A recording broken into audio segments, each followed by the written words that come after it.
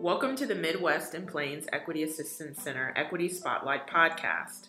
This podcast series will feature the Center's Equity Fellows, national scholars from North Dakota, South Dakota, Nebraska, Kansas, Oklahoma, Minnesota, Iowa, Missouri, Wisconsin, Illinois, Michigan, Indiana, and Ohio who are working to advance equitable practices within school systems. Each episode will focus on a topic relevant to ensuring equitable access and participation in quality education for historically marginalized students, specifically in the areas of race, sex, national origin, and religion, and at the intersection of socioeconomic status. Hello, everyone. My name is Dr. David Hernandez-Saca, and I'm an assistant professor at the University of Northern Iowa. I have with me today two amazing colleagues, Shireen Ektar and Joyce Livingston. I've known Joyce for about a year now, and we will talk about her son, Cedric, who I had a pleasure of meeting, who came to one of the courses that I taught here at UNI on learning disabilities, emotion, and culture. And I've had a chance to have Joyce as my grad student there. And we immediately clicked and became friends and comrades. Shireen Ektar is a grad student of mine as well, and we had a opportunity to co-teach last semester, and we're co-planning this semester within our Department of Special Ed introductory courses for our teacher candidates here. And today's podcast is called Using Positionality to Amplify a Black Mother's Voice. I'm really looking forward to our conversation. Okay, so I will begin. Thanks for the introduction, Dr. David. I'm talking about my son, Cedric. So I just want people to imagine trying to help your child, but you aren't able to. And you're trying everything in your might to help them, and you're just not able to help them. And it's not because of you don't have the money, it's not because you don't have the time, it's not because you don't have the resources, but it's because of a larger system that is actually built against not only you, but your child as well. So, Cedric, and just some backstory, Cedric is the youngest of my four children. He attended the same elementary school that I went to, that his three sisters went to as well, that all my siblings attended. And so there was a lot of trust built up in this school that he attended.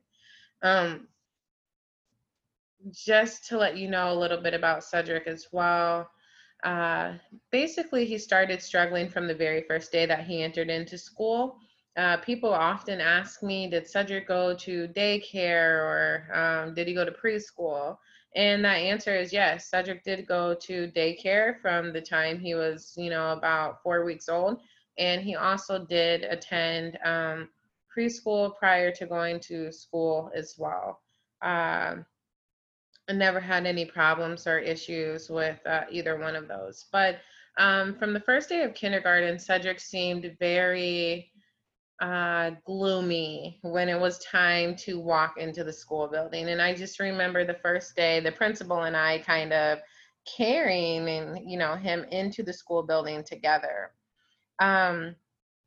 Over the course of the next 3 years or 4, until he became, got into 3rd grade, me and Cedric Sr. had a lot of phone calls from the school or a lot of times where we had to go up to the school to help Cedric or to intervene in something that was going on. So a lot of times the school would do things like just call us and say, hey, we can't get him to calm down, or Cedric is crying, or Cedric is not listening, or just always questioning, basically, what is wrong with your child?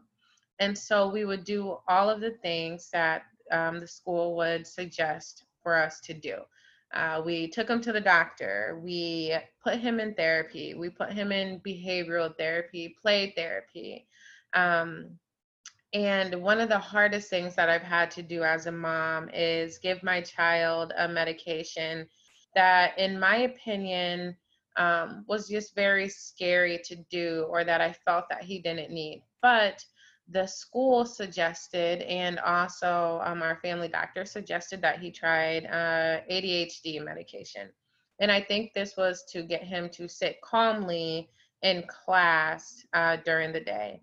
Well, I fought for about a year, and we can only miss so much work and only leave work early so many times, and we were doing that about 4 days out of the 5 work week, the work days of the week. And so finally I gave in, and I allowed Cedric to take a medication for ADHD. So after a couple months of doing so, quickly began to realize that Cedric's behavior was not changing even on the medication. So that's something that was discontinued, and we would still get these phone calls. And I just remember one time a teacher asking if he was disrespectful at home. Excuse me. And when I asked her exactly what she meant by that, she stated, well, he won't stand for the Pledge of Allegiance. And I just remember looking at her face, and she seemed so upset by that. And so when I asked Cedric why he didn't stand for the Pledge of Allegiance, he had responded to me that it was something that just wasn't for him. Cedric would also write in a journal to communicate with me, because sometimes when we picked him up and he would just be crying, we just feel so bad for him that we didn't bring up what was going on, and we just didn't talk about it. And he would write down things like, they wanted me to touch other people's ears, or they wanted me to hold hands with someone. And Cedric just, had a hard time wanting to do these things. And I think that largely what we ended up finding out is that, they had created, through rumors, they had created a label for my son. And through some of his behaviors, from him having some, anxious moments at school, they would describe him as, violent, and or as, disruptive. And these labels kind of stuck with him, and the rumors spread throughout the teachers at the school. And I know that because when he got into 3rd grade, that is when the teacher had emailed me the first week of school and said, I know that you guys have been struggling for years. What can I do to help? And so I finally responded back, what type of help is there? Like, what do you do for these students? I know my son I know this isn't situational. Like, what can we do? And so that's when we started talking about having him go into special education. And which at first it sounded great to me, because I'm thinking, great, my son is in a small classroom. I don't have to worry about, getting the phone calls. I don't have to, worry about maybe him being anxious or him having to do all these other things. And so before we even had an IEP meeting, they actually moved him into the special education classroom immediately. So to me, it's something that maybe they had already in the back of their mind hoped for. But I also had got a personal message from one of the educators that worked there that said that she went into the teacher's lounge and she heard I was in the office, so she was going to come and say hi to me. And when she listened to the conversation, that they were speaking about my son and that they were calling him things like disruptive and aggressive and violent. And I think that those rumors created a barrier for my son to have the type of education that my daughters had. And that was just having friends, making friends, and also being in a space where they weren't like policed. My son was very much over policed, overwatched by educators that didn't even have him as a student. He would always be watched if someone saw him in the hallway, like going to use the restroom or going to get a drink. I got a call one time saying that he splashed water on another student when he was going to get a drink at the drinking fountain. And I'm thinking, my goodness, my son has no friends at school. He's never been able to have a friend. He's in fourth grade. Maybe him splashing water at the drinking fountain is, his way. If nothing else has worked, maybe this is his way of just playing, because that's what kids do. They play.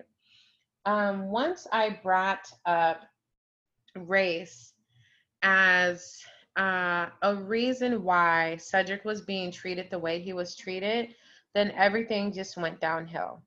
My parental participation was seen as me being aggressive. They would try to police tone me in our meetings all of a sudden. They wanted to say that, you know, just the way that they received my parental participation had changed a lot. And they, highly displayed white fragility. And I would tell them this, like, I am being met with white fragility now that I'm bringing up race and, pointing out the systemic and institutionalized racism that is happening. My son not allowed to, embrace his culture at this school. He couldn't dance, he couldn't rap. They would say that he was mumbling if he was rapping, even though he was, involved in hip hop literacy in the summertime. In the school education system that was close to ours, that was more diverse, Cedric would be involved in these things. And the school system that was predominantly white would have an issue with that.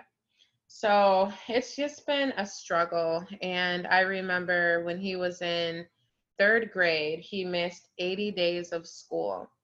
And here where we live, that's illegal. I never got a notice. I never, and this is before he had an IEP. However, I had a child in high school who would skip school sometimes, and I would get a threatening letter saying that my child was truant, I would have to pay a fine.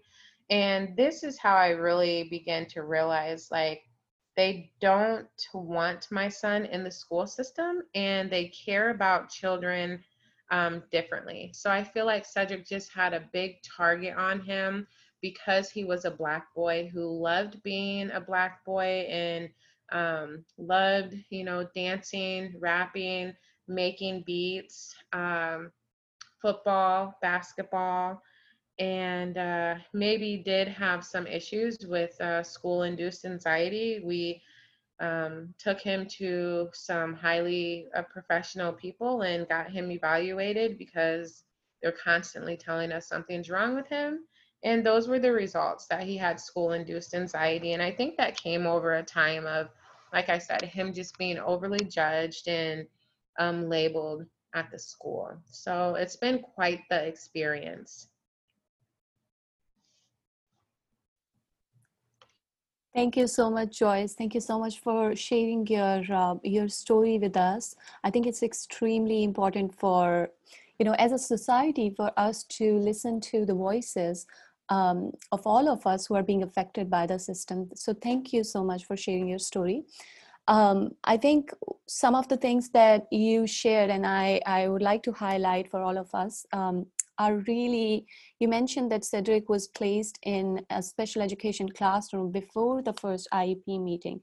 That right there is going against IDEA, which is Individuals with Disabilities Education Act. Even if when we are thinking about providing resources to children before, when we are making placement decisions for students, I think that there is a parental participation violation of their right to participate in the IP meeting, and a decision was being made for Cedric before you sitting in that meeting and sharing your concerns, listening to your voice. One of the other issues I think you brought in, which is very timely and it's very important, is the issue of disproportionality. And there has been there is some literature that speaks about this. That students of color, by disproportionality, I mean when students of color are overrepresented within certain special education categories. And literature suggests that Black male students are overrepresented within the categories of emotional behavior, quote unquote, disorder.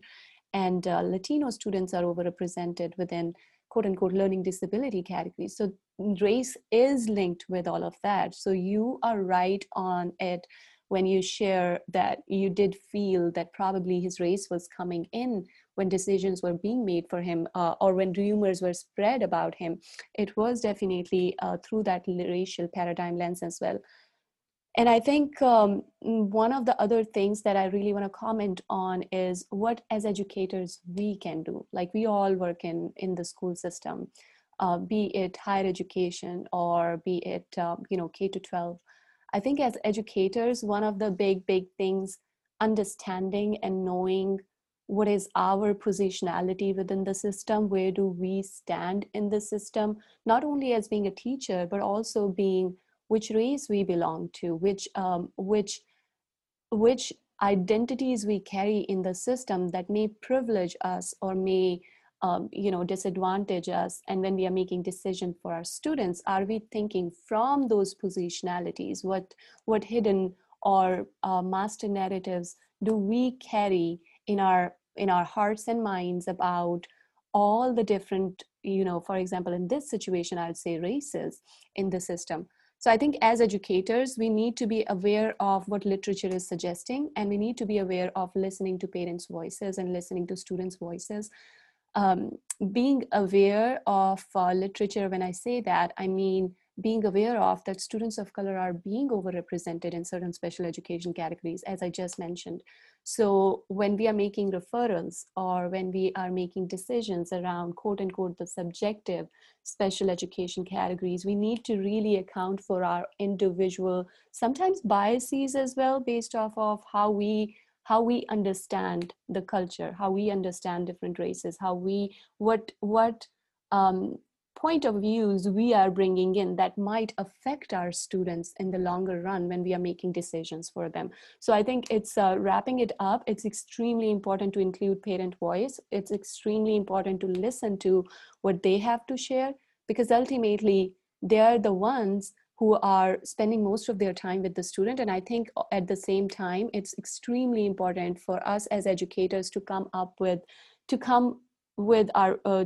align with the parents, and it goes vice versa. We need parents when they share their stories, when they bring their concerns, so that we can work in collaboration for all our students and not buy into sometimes our own personal biases and hidden sources of information that we bring in the system or we enter the system with.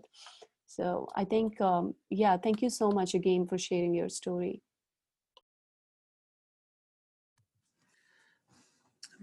Thank you, Joyce, so much for your story and for sharing about your experiences as a Black mother in our educational system, because historically, the discourses of schooling and special education have resisted such analysis around race and disability. And I'm reflecting as a teacher educator here at the University of Northern Iowa that it is so important that our pre-service and in-service teachers and all stakeholders really take in your story and the struggles that you have gone through. And even in the opening, in you sharing those, I loved the way you framed them, not as being located in Cedric or in you. And I will even go further and say in the Black community or in Black, Indigenous, and people of color communities, because of the power relations that have been underscored since the beginning of our nation.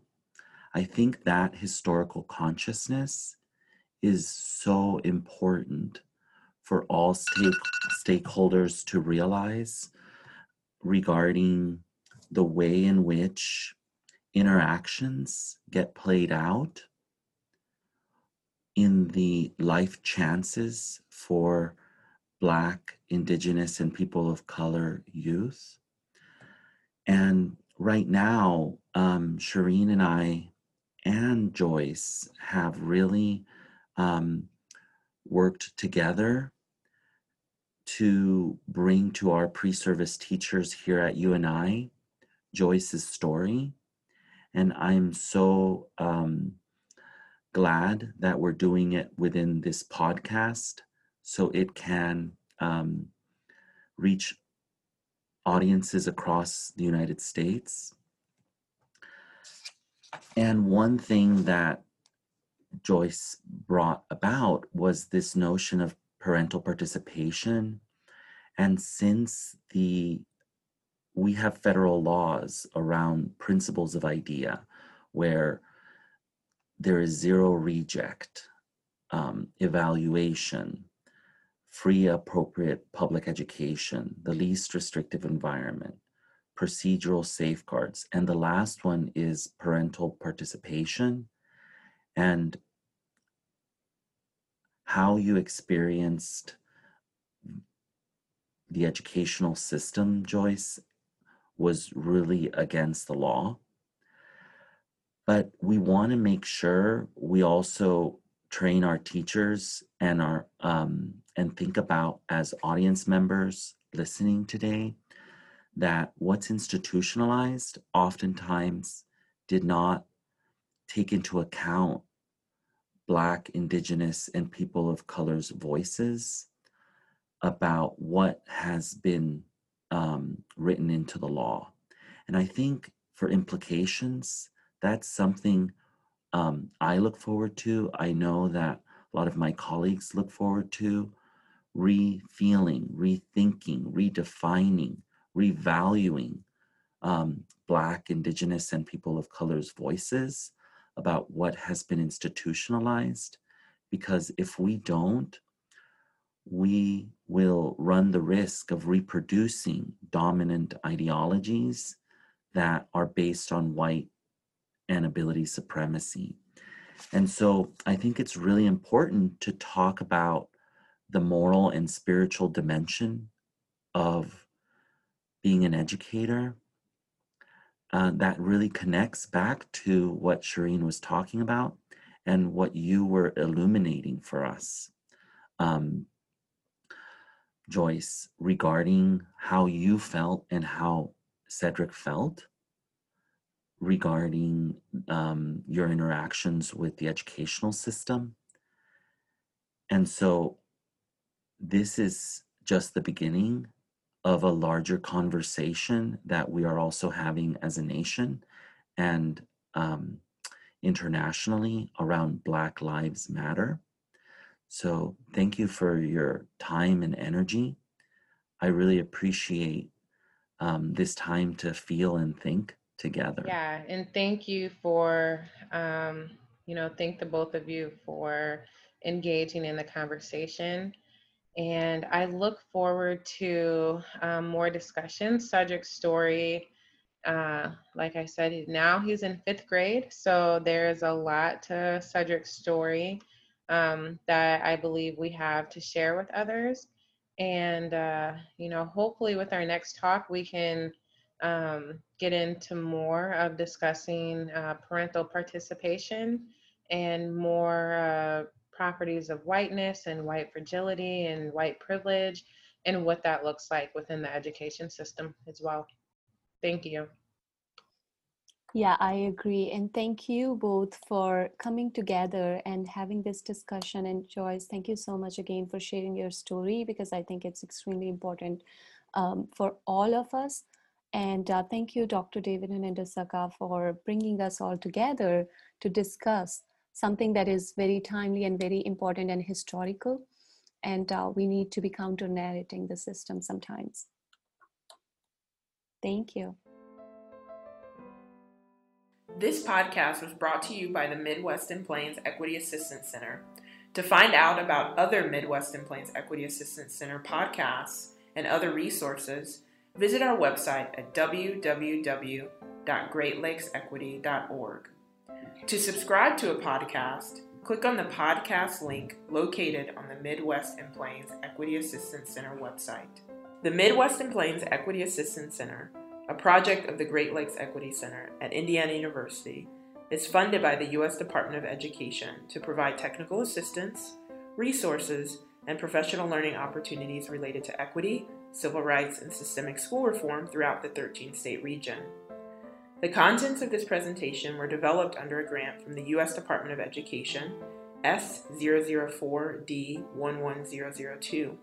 However, these contents do not necessarily represent the policy of the U.S. Department of Education, and you should not assume endorsement by the federal government. This podcast and its contents are provided to educators, local and state education agencies, and/or non-commercial entities for the use for educational training purposes only. No part of this recording may be reproduced or utilized in any form or in any means, electronic or mechanical, including recording or by any information storage and retrieval system without permission in writing from the Midwest and Plains Equity Assistance Center. Finally, the Midwest and Plains Equity Assistance Center would like to thank Indiana University School of Education, as well as Executive Director Dr. Kathleen King-Torius, Director of Operations Dr. Sina Skelton, Associate Director of Engagement and Partnerships Dr. Tiffany Kaiser, and Instructional and Graphic Designer Dr. Jasur Dagli, for their leadership and guidance in the development of all tools and resources to support the region.